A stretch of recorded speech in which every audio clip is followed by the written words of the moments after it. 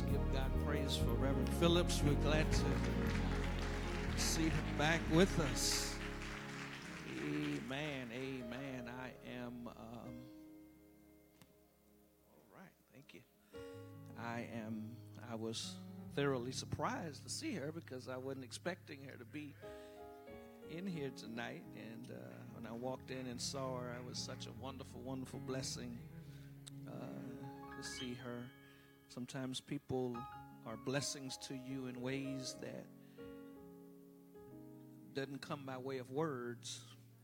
Sometimes just the presence of people is a wonderful blessing, and she's one of those people who her presence always blesses me, and so thank God for her and for all of you. Well, take a few minutes, if you will, to look to your right or to your left and front and your back and smile real big and tell your neighbor, I'm so glad to see you tonight.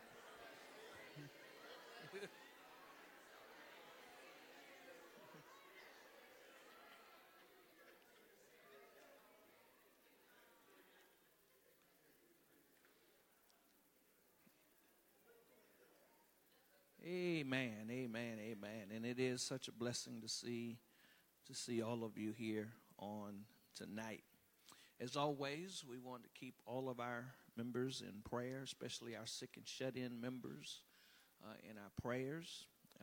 Had an opportunity to visit Sister Cohen this week, who had a crisis earlier and is in hospice, and so we want us to continue to pray for her, continue to lift her up before the Lord.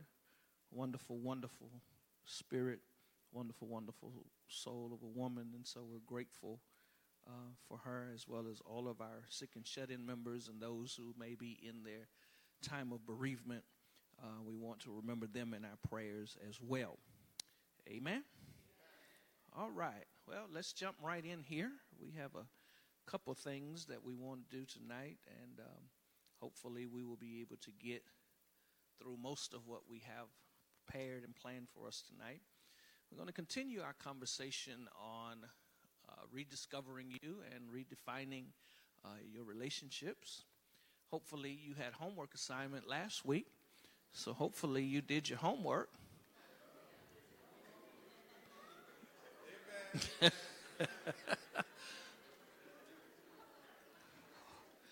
Hopefully you did your homework, and I won't ask you to make any public presentations of your findings, but hopefully you were able to do it, and hopefully you were able to see some things, recognize some things, and even acknowledge some things, be it good or be it bad, be it something that you want to tell your neighbor, or be it something that you don't want your neighbor to know about. Whatever the outcome of that, hopefully you did it and were very honest about it. So during our last session, and I want to do a little bit of reviewing for us, during our last session,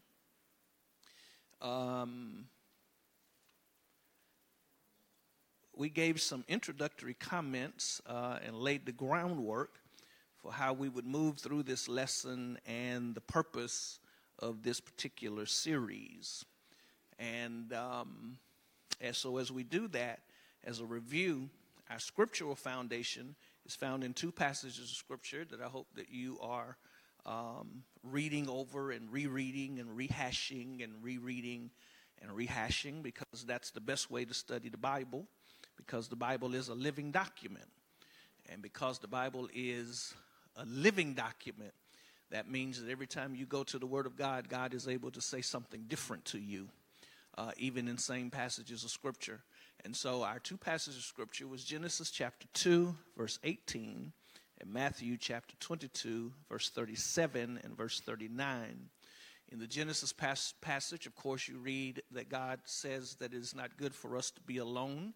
So he begins to talk to us and teach us the value of interdependence. He's teaching us how to need other people. And then he tells us that we are to love our neighbors as we love ourselves.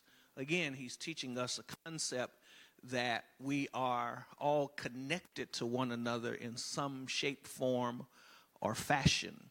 And we were repeating last week, even amongst ourselves, among the people on our row, we're telling our neighbors that I need you. And that is creating in us a mindset to know that no man is an island. None of us are out here by ourselves, but we all need each other in one way or another. And so those two passages of Scripture helps us to understand that. We emphasize the fact that God creates us to be relational beings. You have to get that in your mind. You have to get that in your spirit. God created us to be relational beings. He created us not to be necessarily independent, but he creates us more so to be interdependent. And so, in other words, God creates us, again, to need one another. Now, anybody who studies Scripture, and I just wanted to throw this out to you because I think this is real important when we start talking about church. If you've read any of Dr. Martin Luther King's writings, he often spoke of the beloved community, if you've ever heard that before. Anybody who studies Scripture quickly recognizes that God operates in community. Whenever God does something, he normally does it in community. When he sends his disciples out, he does not send them out by themselves, but he sends them out 2 by 2 because God understands the value of community. When he gets ready to deliver Israel from Egypt, he sends one man to deliver an entire nation. He didn't just get one person out, but he delivers an entire nation. John 3:16 is one of the greatest examples of how God operates in community because he says what? For God so loved what? The world, that he gave his only begotten son. Again, he operates in community. It's not about your individual self. It's about community. Paul comes along and he gives us some other ideas about what community is. So when we talk about community, what are we talking about exactly? We're talking about the sharing of a common life in Christ. That's what a community is. A community is that we share a common life in Christ. Here it is so you can catch it. All of us, none of us gets any special treatment when it comes to salvation other than the fact that we all have to be saved the same way. Now, we may get to Christ through different experiences, but we all have to get there through the same process. Believing in your heart, Romans 10, come on y'all, believe it in your heart, confess with your mouth that Jesus is the Son of God, that he dies on the cross, and what he did on the cross is personally applicable to you. The end result is you shall be saved. We all have to make a confession of faith. We all have to believe in the finished work of Christ on the cross in order to be saved. And so when we talk about community, we're talking about sharing a common life in Christ. Christ didn't save you because you were better than the person sitting next to you. At the end of the day, we came here messed up because we were born in sin. Come on, y'all. And shapen in iniquity. So we came here messed up. I don't care if you never smoked a cigarette, never drank any liquor, never did any bad thing in your life, and you lived a pretty moral life. We still all had to go through the same process of being saved. If you're not scared of your neighbor, touch him, you tell him, you're not better than I am.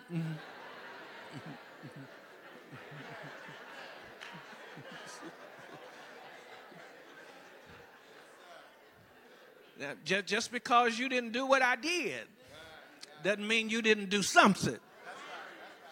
And so when we talk about God creates us to operate in community, we're talking about sharing a common life in Christ. When we fail to understand the idea of community, we fail to understand the intentionality of God. God intended for us to need one another. Let me repeat it. I can't say it enough. God intended for us to need one another. You cannot succeed without some help from somewhere.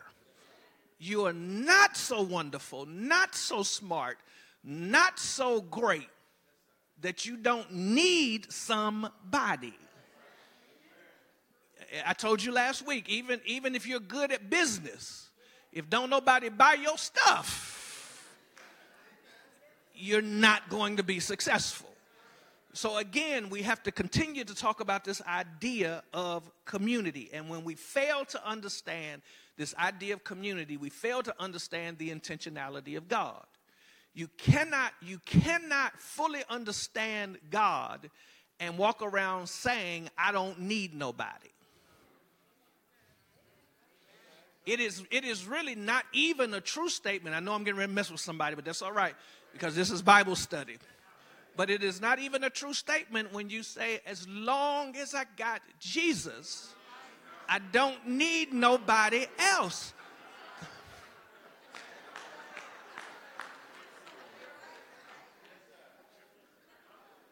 You cannot understand the intentionality of God and that be a true statement.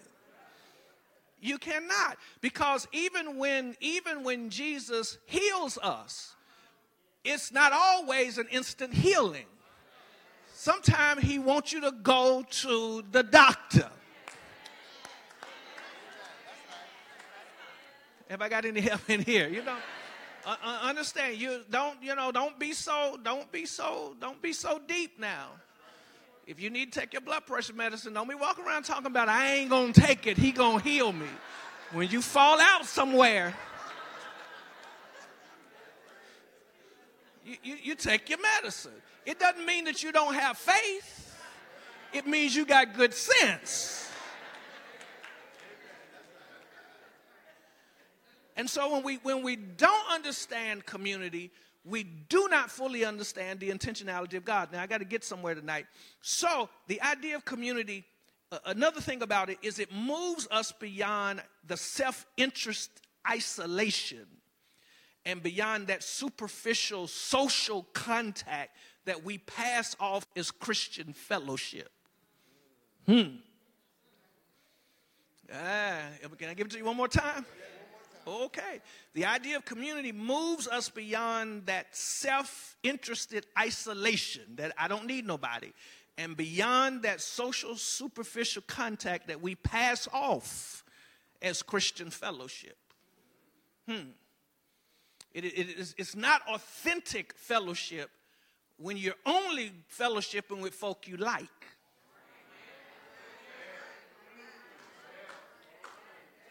Oh, well, wait a minute here. Okay, come on, y'all. No. And I can go somewhere with that, but I don't have time. I don't have time to go there. Because part of even having conflict is learning how to deal with it in a very healthy way. Come on, y'all. We ain't gotta fall out and not ever speak again because we have conflict. But because we have the Holy Ghost on the inside of us, come on, you learn. I know you don't like this part, but you learn how to sometimes take the higher road. You learn how to apologize for stuff you didn't do. You learn how to say I'm sorry for stuff that somebody heard you say it and you didn't say it, and now they walking past you not speaking over something that you don't even know you've done. But because you're full of the Holy Ghost and you're interested in the strength of the community, you speak first, even if they don't speak back. Because the integrity of the community is more important than your personal ego. Oh, that ain't going right there. Okay. So it moves us past this superficial thing we call Christian fellowship. Because some of what we call Christian fellowship is not Christian fellowship, it's cliques.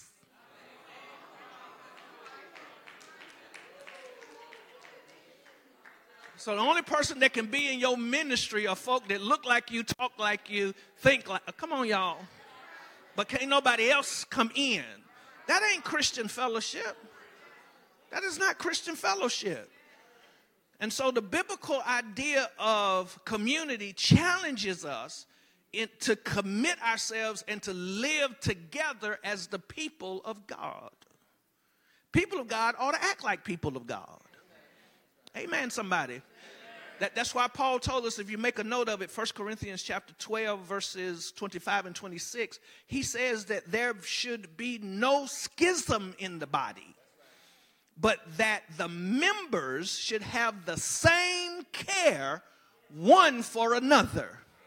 And whether one member suffer, all the members suffer with it, or one member be honored, all the members rejoice.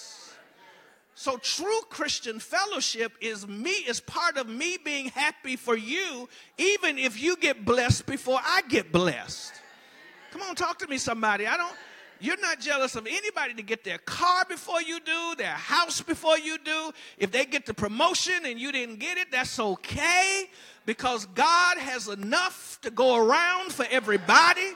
If you just wait till your time and your turn, your day is coming. And you can't be hating on people because they got their stuff and your stuff is kind of delayed a little bit. Because you know how we want when we get ours. We want everybody to celebrate.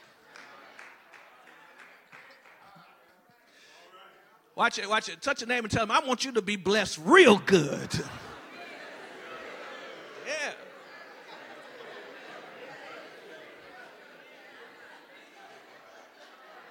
Because if you get blessed, that means I move up in the line.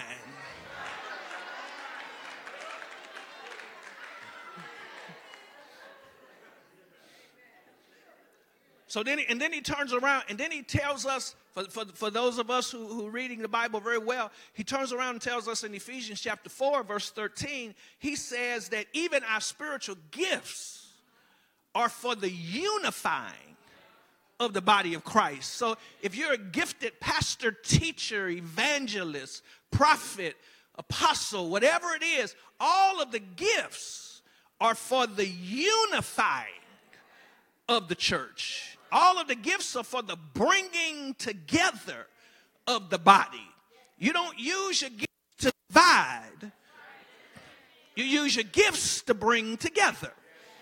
So the Bible teaches us, and to push it a little farther, the Bible teaches us what I call each other language. How often do you read the language of Scripture where it promotes unity? Often. Love one another. Forgive one another. Have regard for one another. Teach and correct one another. Encourage one another. Pray for one another. Bear one another's burdens. Be friends with one another. Be kind toward one another. Be compassionate toward one another. Be generous in hospitality. Serve one another. Submit to one another out of reverence for Christ.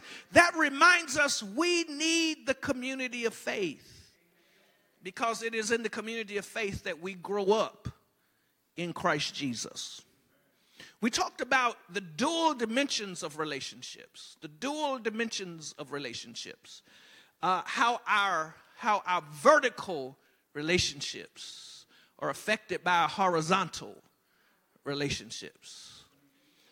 Let me say it again. How our horizontal relationships affect our vertical relationship. Can I give it to you the way the Bible does? Here's the way the Bible says. The Bible says, how can you love God? Vertical, whom you've never seen, and not love your brother, horizontal, that you see every day.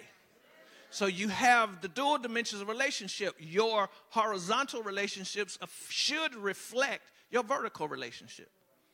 Here's what Jesus says when he prays the model prayer. Forgive us. I'm talking to God. Vertical. Forgive us. How? Forgive us our debts as what? We forgive others. God, in other words, God, I want you to treat me like I treat other people. Come on, y'all. Y'all, come on. I know it's hard teaching. I know it's a hard teaching. Don't make me relive my sermon Sunday and look at y'all and say, will you also go away?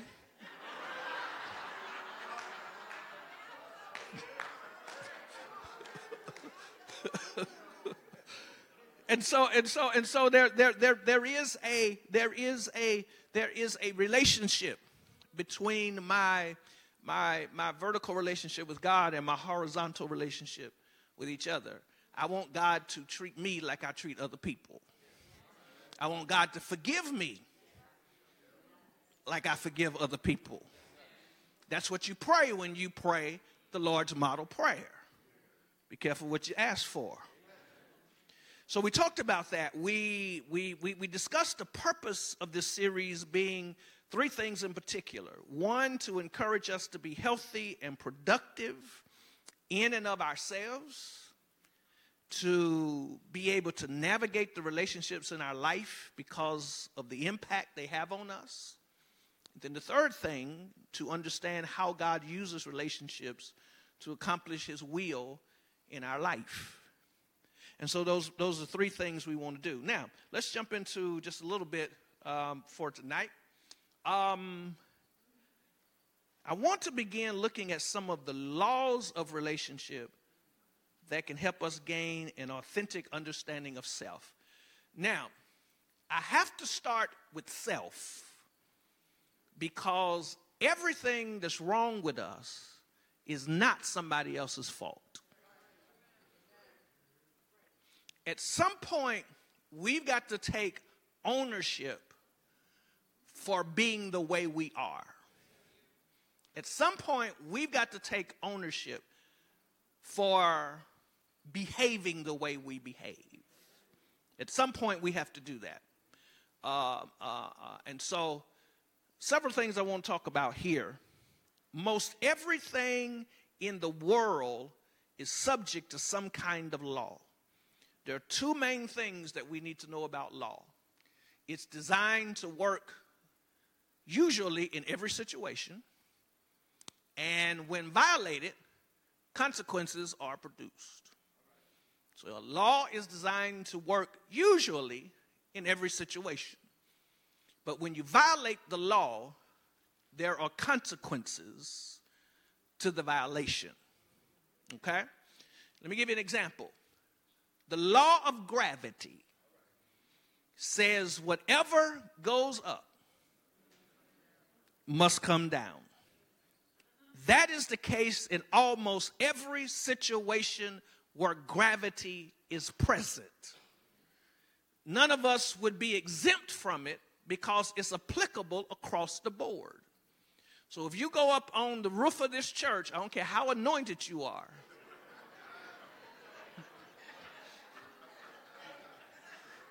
okay? If you go up on the roof of this church and you jump off,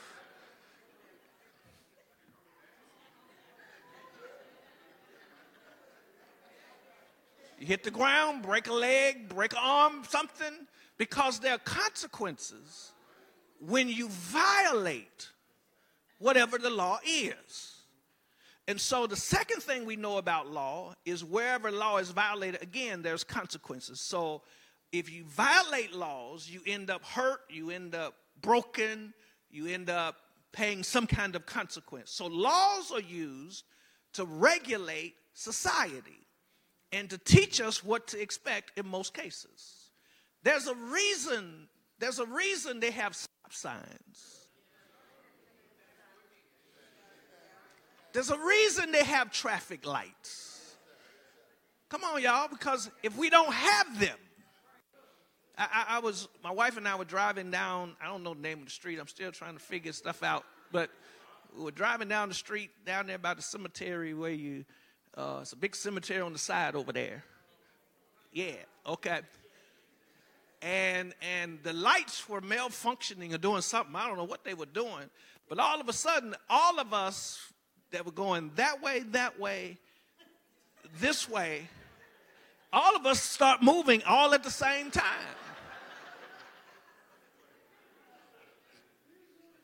And guess what? Guess what could have potentially happened? You have an accident. You have a wreck. Well, when you violate the laws that even govern relationships, guess what happens? You end up having a wreck. And so God has given us some tools to build strong, purposeful relationships. And the consistent factor of those tools is to help us live lives that are full of fulfillment, security, and joy. Those ought to be the three things that define every relationship that you have: fulfillment, security, and joy. Those ought to be the three things that define your relationships. If those things don't define your relationships, there is something wrong. It may be major, it may be minor, but there's something wrong. Most people are miserable because they have miserable relationships. Now, before you start looking at somebody saying, it's your fault I'm not happy. No. No. Because when we talk about this whole thing about misery, sometimes it's not other people.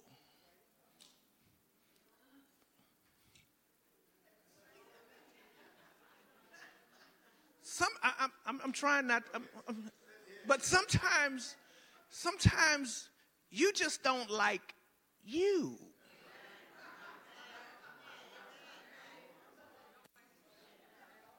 Come on, y'all. I mean, y'all did homework last week. Sometimes you just don't like yourself. But because of some other stuff that I'm going to talk about in a few minutes, because you've bypassed some other stuff, you're blaming the fact that you don't like you on other people, like they did it. And then when you start changing for other people, come on, y'all. When you start changing for other people, you're still changing for the wrong reason. And we'll deal with that. We'll get there. We'll get there. But most people are miserable because they have miserable relationships, either with themselves or with other people. Once you get your relationships in proper perspective, the whole quality of your life will change. That's why we talked about last week about compartmentalizing. Learning how to put the people that you have relationships with in their proper compartments. So I know what to expect. Now, when you demonstrate to me that you're a different person, then I'll move you to a different compartment.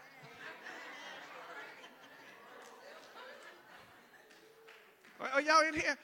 See, once you demonstrate to me that you don't lie as much as you used to, then I'll move you closer to the compartment of honest people in my life.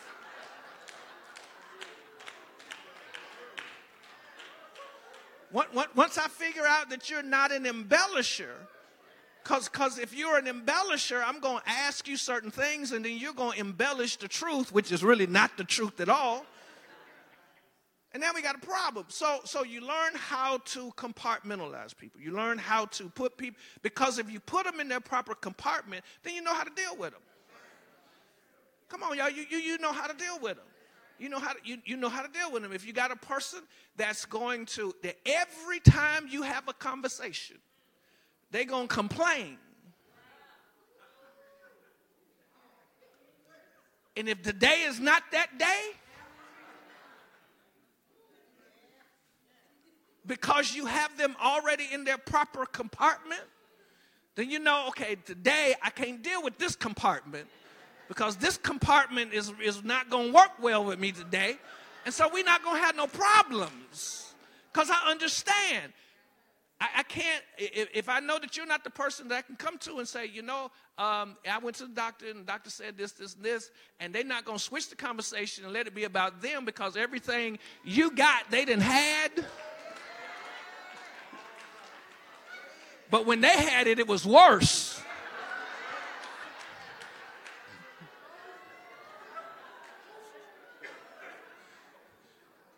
So compartmentalize. Compartmentalize. If it's a negative person, anything you say positive. Oh, didn't they sing Sunday? Yeah, they did, but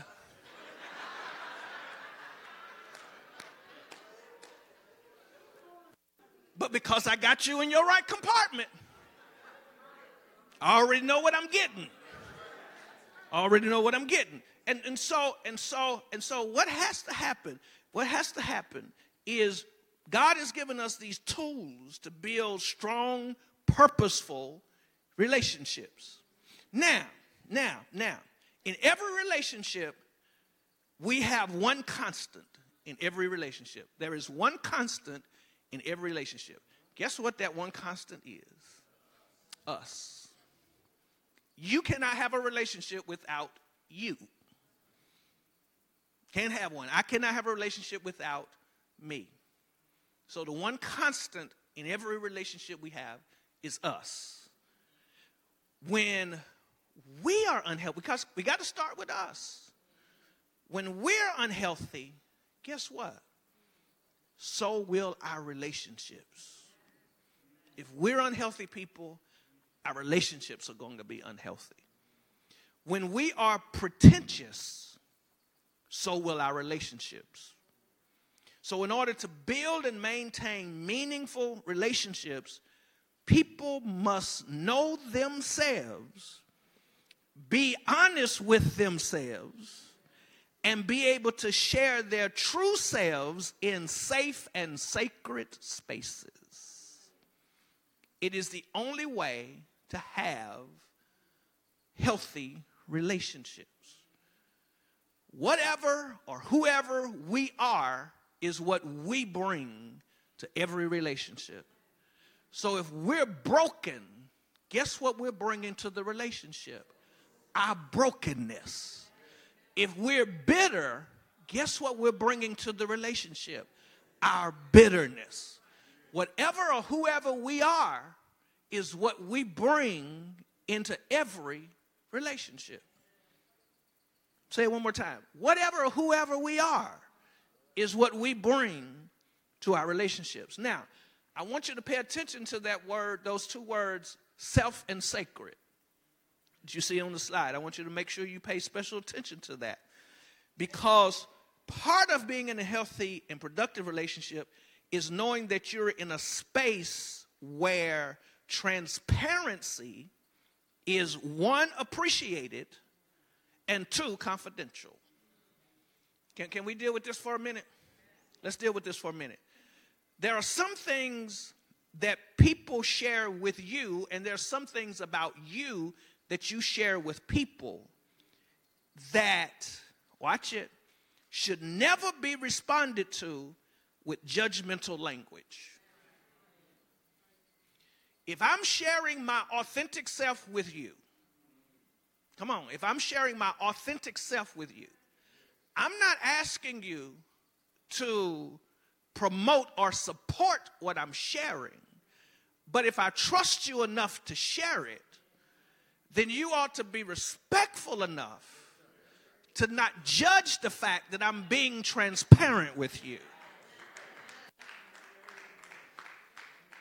Because there has to be some sense of appreciation and confidentiality. So if I share with you that I'm struggling in a particular area, I'm sharing it with you because I believe that God has given you something to minister to me in this particular moment of transparency that I'm having. Your response to me should not be one of judgment. Come on, y'all. Because before you can operate in healing and deliverance, you've got to love the people that you're trying to get healed and delivered. Y'all. The first thing that comes out of your mouth should not be That's why you're going through all you're going through right now, because you're so hateful.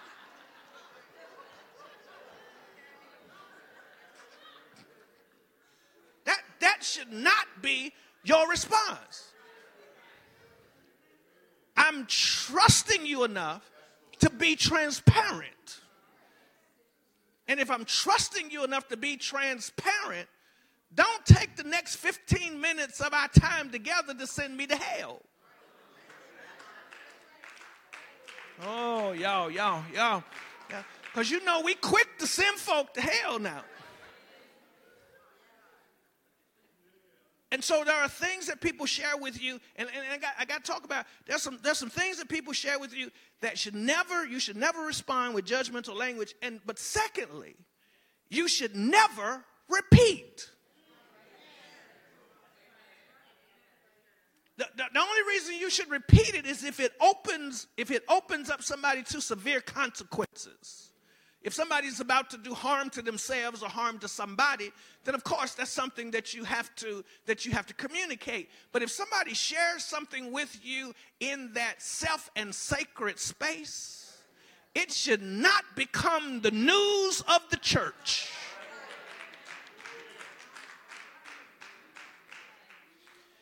Watch this. While you telling everybody else's business, tell some of yours.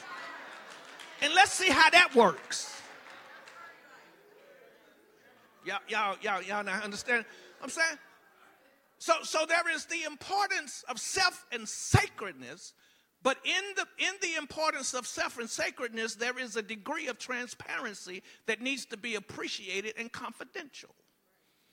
It needs to be appreciated and confidential. And when people share their confidential stuff with you, don't turn around and use it against them.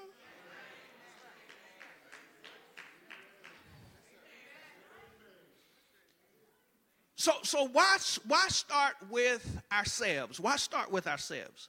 How we see ourselves is a determining factor in the kind of people we tend to develop relationships with. Say it one more time, Bishop. Sure, here it is. How we see ourselves is a determining factor in the kind of people we tend to build relationships with. Pay attention to the kind of people you attract. Now, you got to watch that, because sometimes you'll say, I ain't like that. But watch this. Like spirits attract like spirits.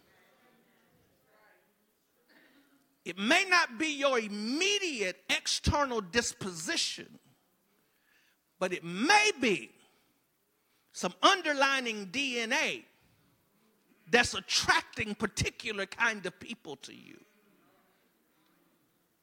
That's why you got to get to know yourself. Are y'all in here? That people tend to look for people that are like them. We tend to look for people who will affirm us either in our healthiness or our unhealthiness. You don't believe me? Find some folk that don't like something going on in church. Guess what we will do? We will look for people who are going to affirm how we ain't going to talk to nobody who say, we don't want to talk to nobody who says, now, I see where you're coming from, but have you looked at it from, y'all, because we need somebody to affirm us in how we feel. So now I'm looking for somebody that's going to say, yeah, girl, I feel the same. I've been feeling like that myself too. So now I done got me some help here. And I'm going to go find me somebody else can say, you know what? Yeah, I thought that same thing too. Now I done found me somebody else. But then you run across somebody to say, well, now you might be taking that to an extreme. Maybe that's not the way it is. Maybe there's something else going on that you haven't thought about. Now you mad at them. Oh, that's just the devil right there. You ain't got no discernment. Just something wrong with your no.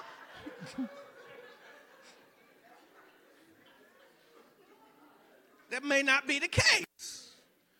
There's three sides to every story. Oh, y'all ain't saying there's three. Come on, y'all. There's your side, there's my side, and there's the truth.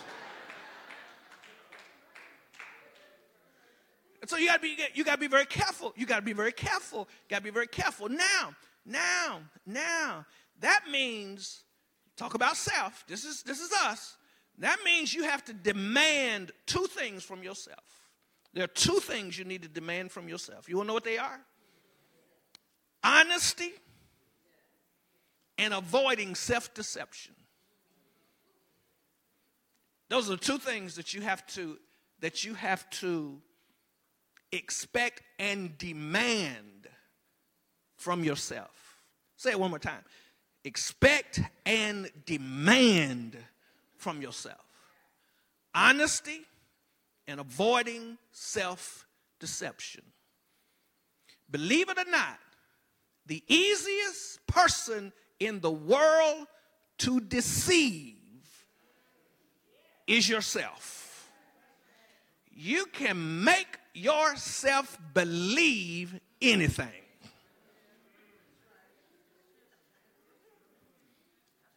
Come on, y'all. Yeah. We believe everything we tell ourselves about ourselves. Now, there's a difference in being confident and deceiving yourself. Can I help you right quick? If everything you telling yourself don't nobody see but you.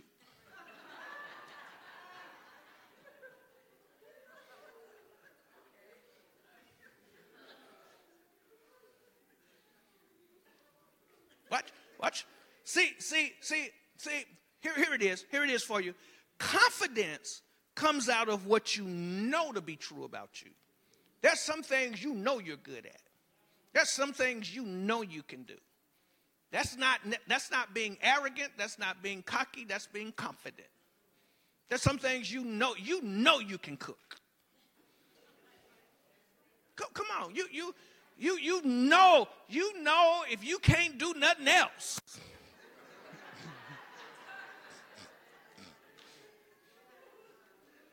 You can cook. Can't nobody take that away from you. That ain't being arrogant. You just know you can cook. You know that. You know that. Now if you cooking and ain't nobody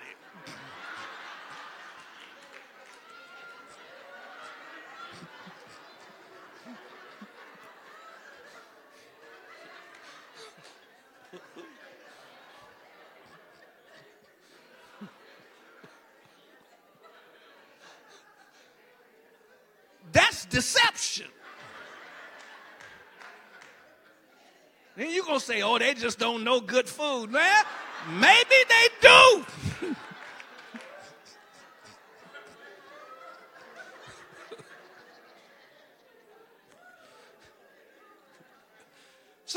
So confidence comes from what you know to be true about yourself. Deception comes from the hype you believe about yourself. Watch this.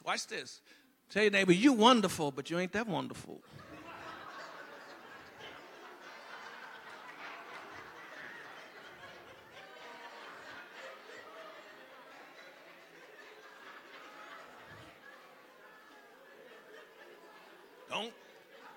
Don't believe the hype now. Don't believe the hype. And I got Bible on it. The same folk that were crying Hosanna to Jesus are the same people that thought he was worthy of crucifixion. So you got to learn how to take accolades and praise in stride. Don't let that go to your head. Come on now. Come on. Don't. Okay, you the best thing since sliced bread this week. But then the bread got molded next week. So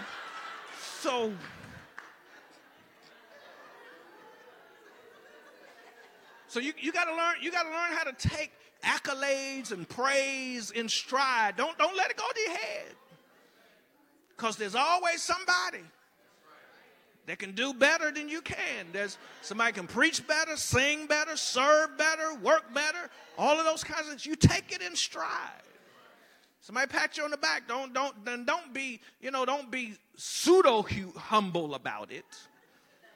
If somebody, you ain't got to be deep. If somebody says, "Oh Lord, you just blessed me today," and you just say, we don't need no long dissertation about, that wasn't me. That was just, no, we don't need no long speech. Just tell them thank you and God bless you, and let's move. I got to stand here for the next 10 minutes and hear this biblical dissertation about how it ain't you and how the infusion of the Spirit who came through you and then it can't. No, just thank you. God bless you. Keep it moving. Confidence comes from what you know to be true about you. Deception comes from the hype you believe about yourself. Confidence finds its strength in integrity. Deception finds its strength in a lie.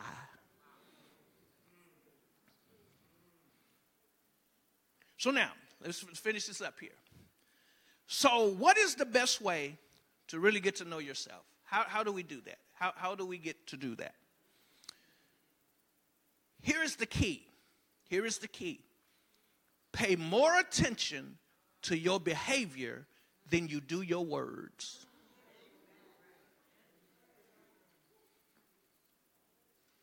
How do I get to know myself? Pay more attention to your behavior than you do your words.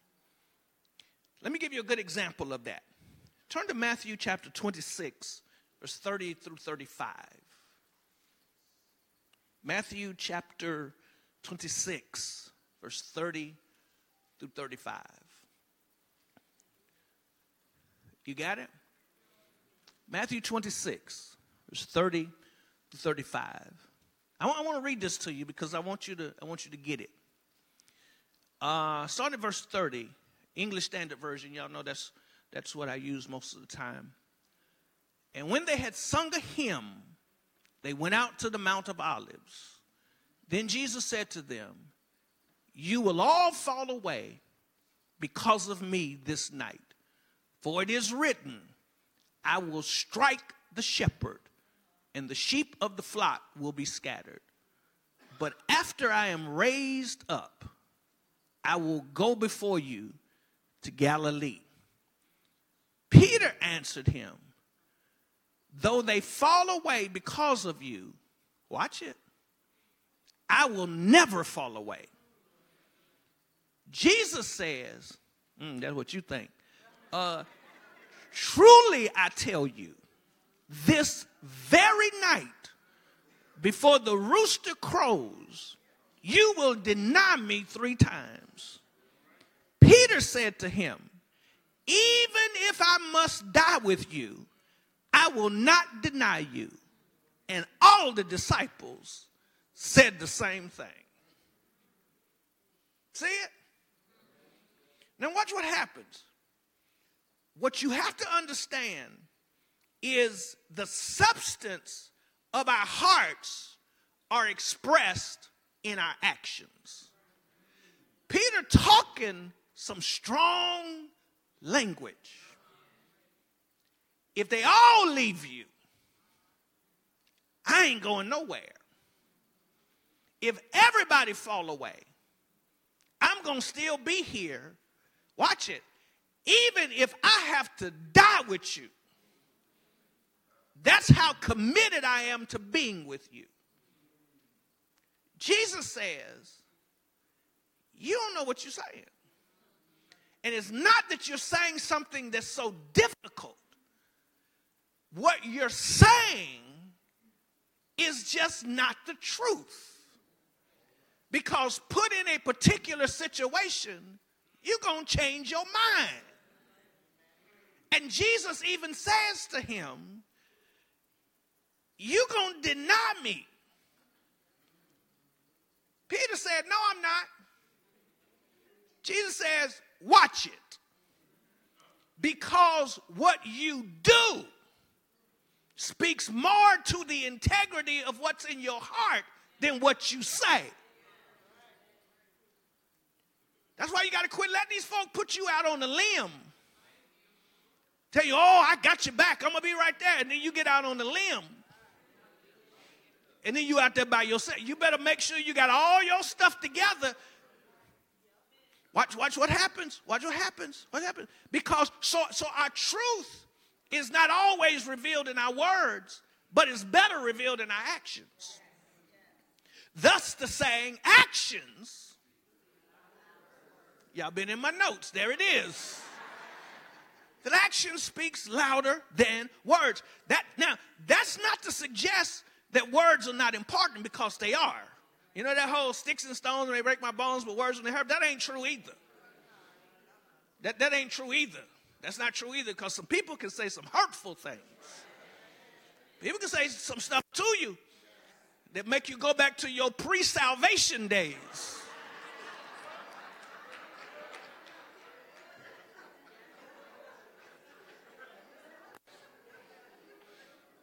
Come on, y'all. I need truthful folk. So that ain't to suggest that words are not important, because words are important. But it is to suggest that we should strive to make what we say and what we do consistent. If you're going to say it, do it. Be it. Another way, let me get through this. Another way to get to know yourself is in the space of accountability. It's dangerous to live in a world where nobody has permission to tell you the truth about yourself.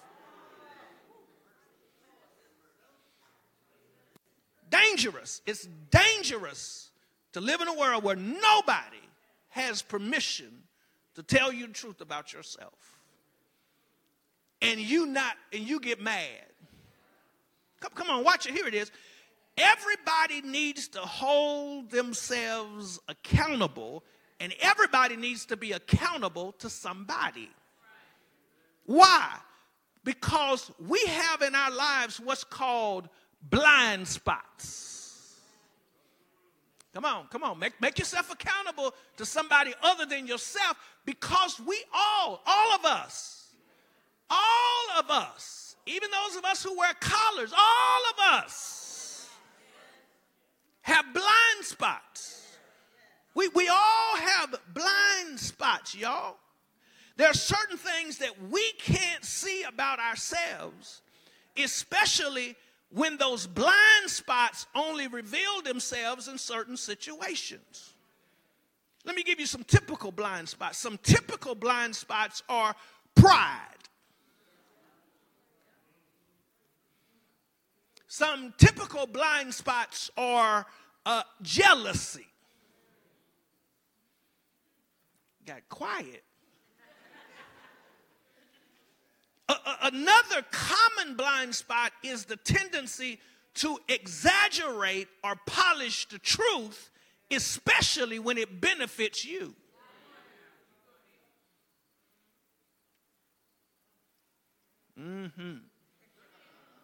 See, blind spots can become barriers to great relationships, because at some point the truth is going to surface. Come on, the truth, at some point the truth is going to surface.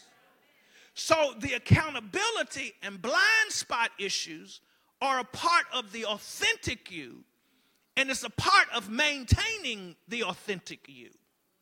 Because somebody has to have permission to say to you, you're being jealous.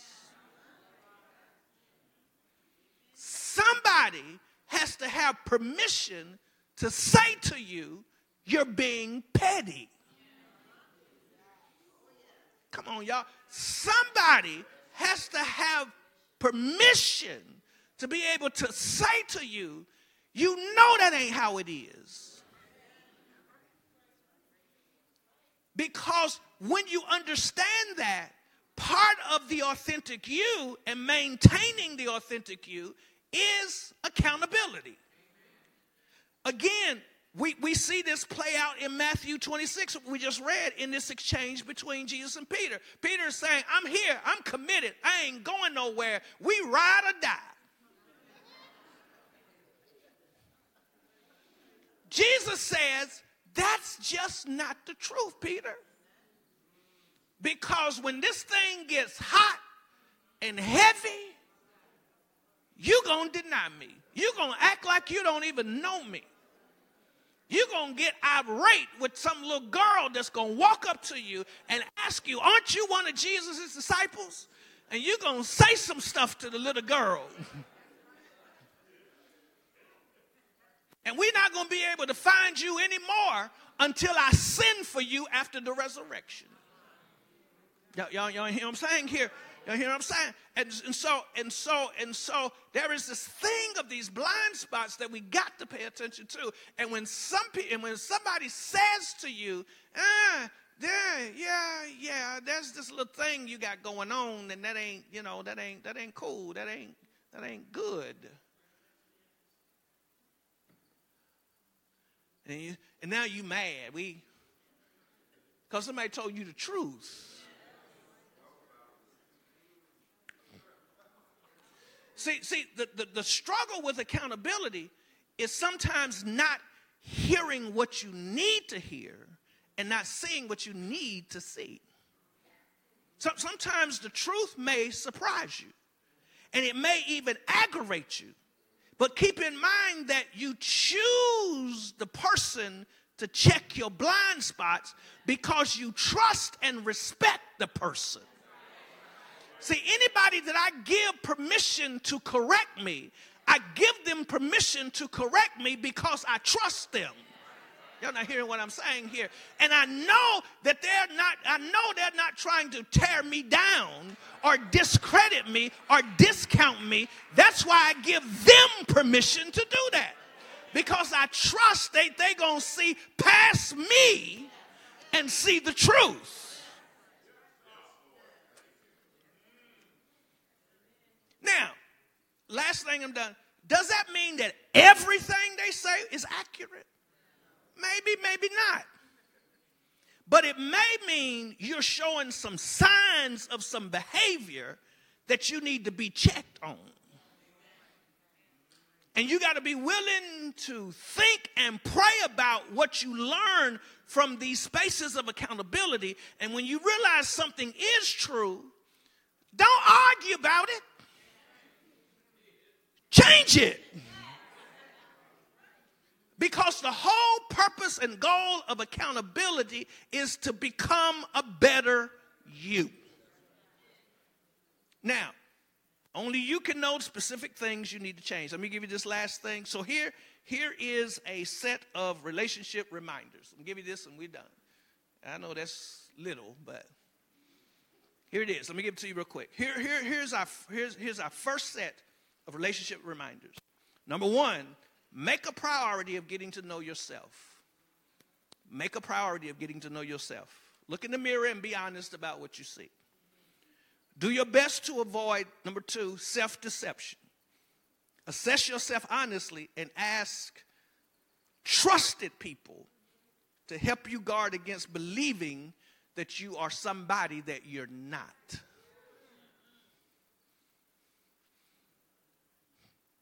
Sometimes if you preach a bad sermon, somebody can tell you that wasn't good. Come on. In that department, I'm the wrong person to ask. Don't do that. What you think, Doc? What you think, Doc? That was bad, Doc. That wasn't good.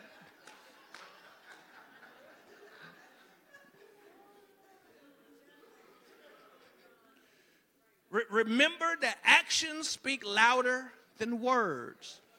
Focus on behavior when you really want to assess character. The next thing, keep yourself real by being honest and not being afraid to be vulnerable. If to nobody else but yourself. If to nobody else but yourself. Here's one I don't want you to miss, and this is almost tweetable right here.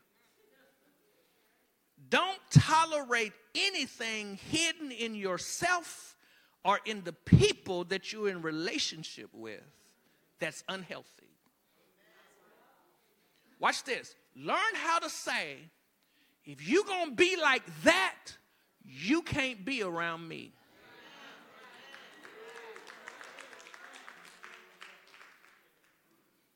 Don't tolerate unhealthy behavior in people just so you can be friends with them. No. If you're going to be like that, if you're going to act like that, you're going to talk like that, we can't hang out. We can go to church together. You can sit on the same seat. But we can't hang out. Not if you're going to be like that. No. Don't tolerate that. And realize that the benefits of being real are worth pursuing in your relationships. And don't settle for relationships that are not transparent and real. Don't do that. Because you set yourself up. You set yourself up. You set yourself up. So now next week, we're going to look at the law of mutual benefit. We're going to look at the law of mutual benefit. If you're going to be in a relationship with somebody, you shouldn't be the only person bringing something to the table.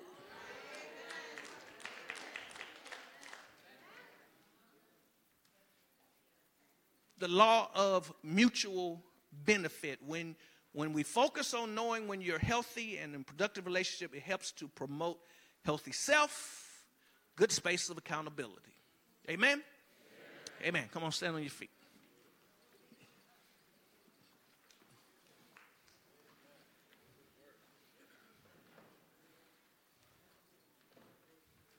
Touch your neighbor's hand beside you if you will.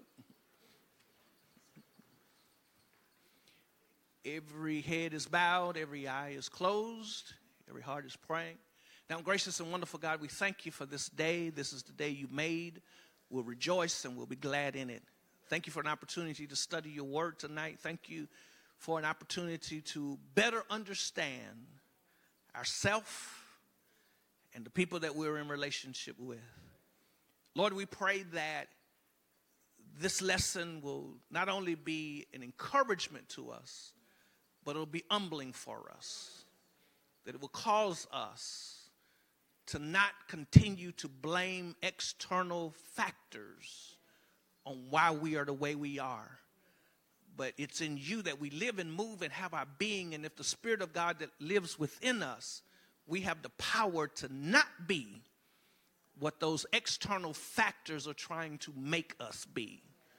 God, make us understand that we are new creatures in Christ Jesus. Old things are passed away, but behold, all things have become new. And because we have the power of the Holy Ghost operating on the inside of us, we're not subject to those things that make us hateful and bitter. But we're able, by that same power that raised Christ from the dead that lives in us, that same Spirit is able to heal us, make us better, and make us whole. God calls us tonight to begin to take inventory of not just ourselves, but the people around us. And then God calls us to move in the direction of being healthy people, because we know that when we're healthy, our relationships will be healthy. When we're healthy, we'll be happier people. When we're healthy, that we'll be people with joy. That when we're healthy, we won't have problems encouraging and blessing anybody else. When we're healthy, we can be the people that you called for us to be. We thank you for it. We give you praise and we give you glory for it. In Jesus' name we pray. And people of God said, amen. Amen. Amen. Amen. Amen. Come on, hug somebody. Share the love of the Lord with some people around you tonight.